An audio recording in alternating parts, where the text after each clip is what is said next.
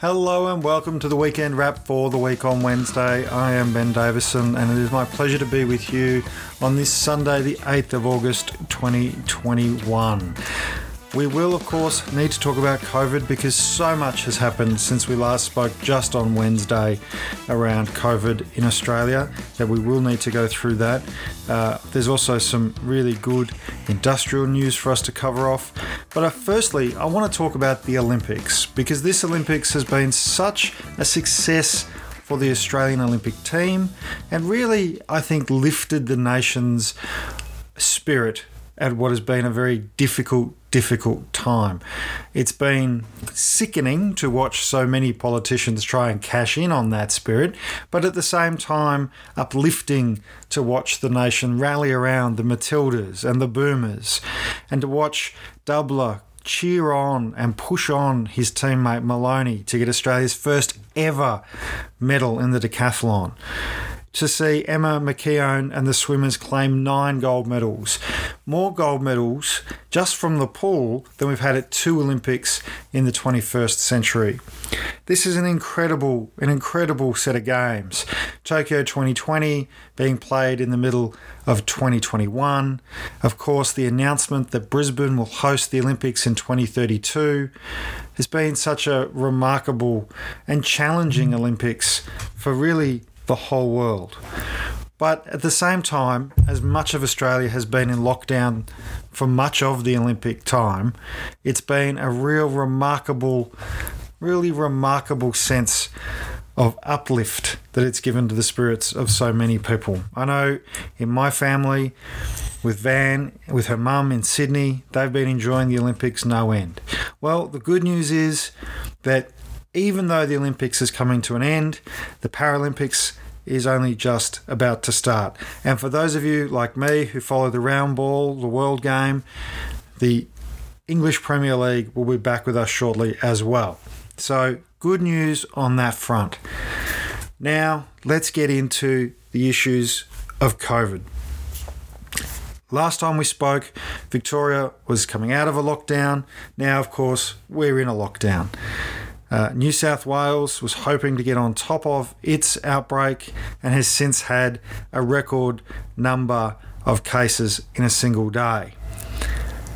There are currently 82 people from New South Wales who have died from COVID since the start of the pandemic.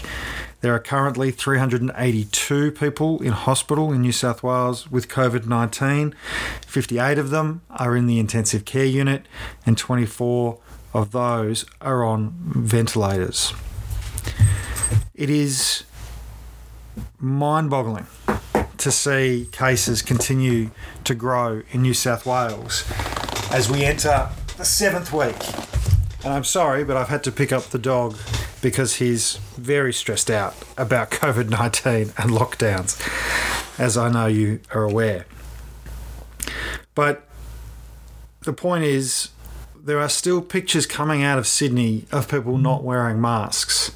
There are still some parts of Sydney where it doesn't seem to be COVID is being taken as seriously as other parts.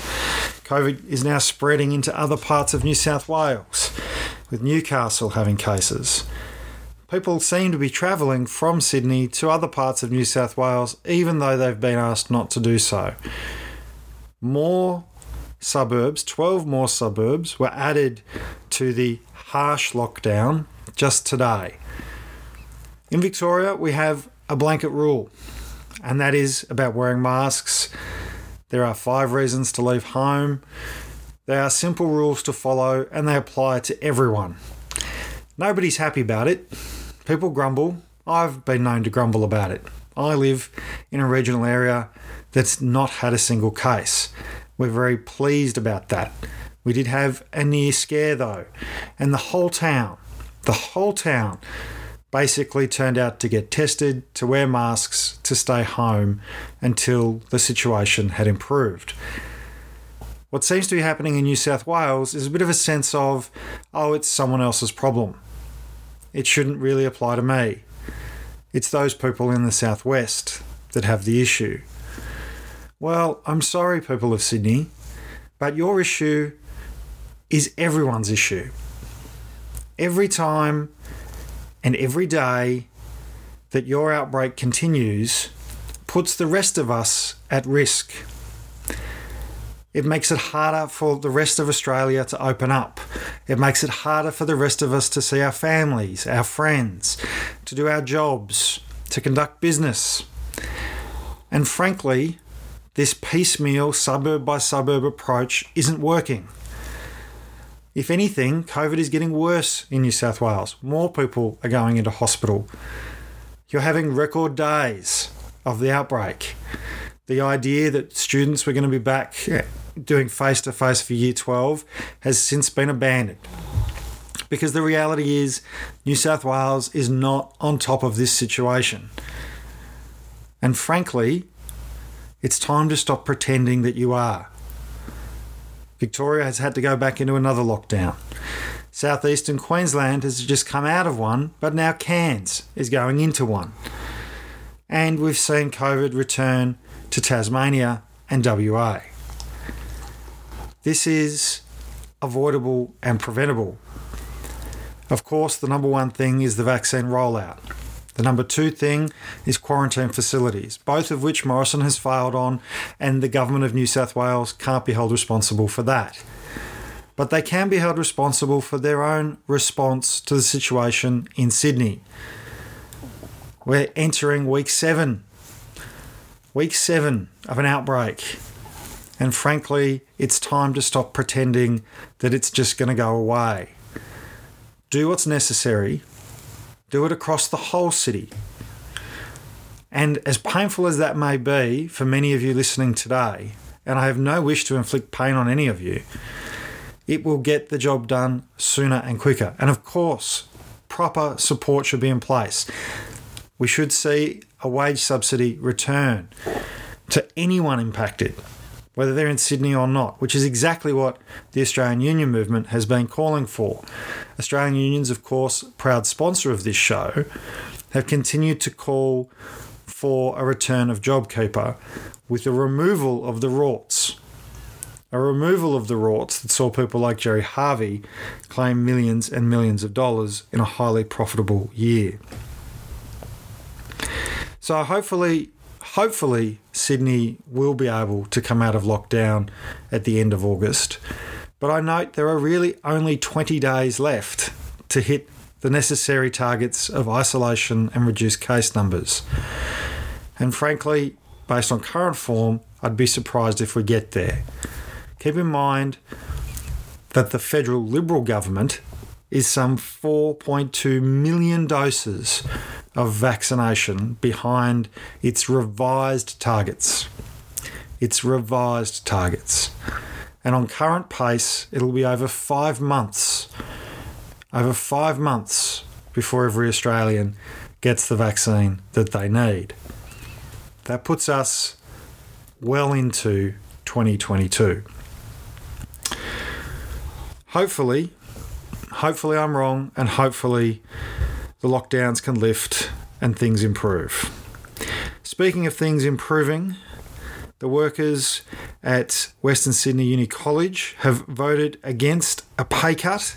So congratulations to the NTU members there from standing up for their rights. Woodside has been caught out. Woodside, of course, one of Australia's largest companies, a large petroleum and gas company, has been caught out underpaying super to hundreds of its staff over the last 5 years. This was found out, and the unions are, of course, taking up the case here.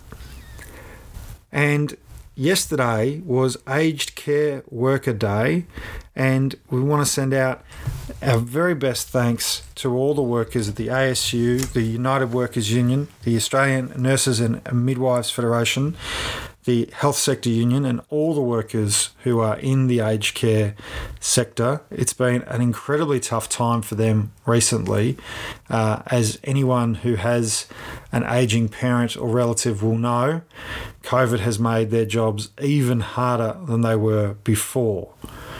And this is a good time to say, you can join your union. You can join your union today. on a Sunday, on a Monday, any day of the week. All you need to do is go to australianunions.org.au/wow, that's WOW.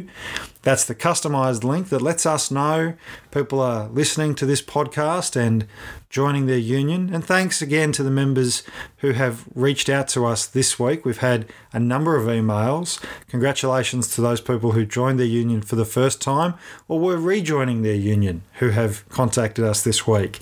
A big shout out to all of you. There's also some sad news in the industrial world.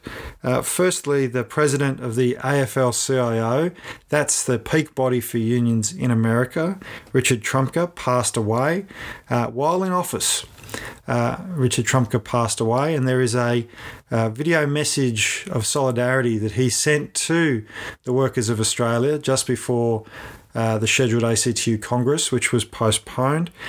You can see that on Michelle O'Neill's social media. Michelle O'Neill, the president of the ACTU, Australia's peak union body. And also, sadly today, the passing of Lena Cabrero, an ASU member, a coordinator of Asian Women at Work. Lena was a very passionate, outspoken workplace leader in the union movement who unfortunately lost her battle with cancer today. And I know there's many people right across the country who will be familiar with her work. Many thousands of workers who benefited from working with her and with her leadership, who will be very saddened today. I had the great honour of meeting her on a couple of occasions, and truly, as you would expect for someone who fought so hard for the rights of workers, she fought against cancer to the very end. So our thoughts and condolences go to her family and her comrades who are grieving today. That's the weekend wrap for today. I do want to remind people of some of the good news. The workers at McCain's won their legal fight to say that their lockout, when the multinational corporation McCain locked them out, that was an illegal action. So they will be pushing for compensation. So well done to everyone there. Congratulations to everyone involved, and congratulations to everyone who supported that campaign. Remember, folks, standing together gets results. It gets results. And at the moment, we face a huge challenge as a nation. And we need the people of Sydney and New South Wales to stand together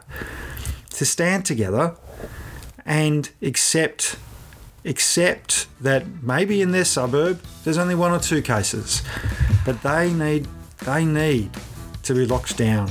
They need to be locked down so that those cases don't inadvertently spread and create even more cases, whether they're in other parts of Sydney, other parts of New South Wales, or other parts of the country.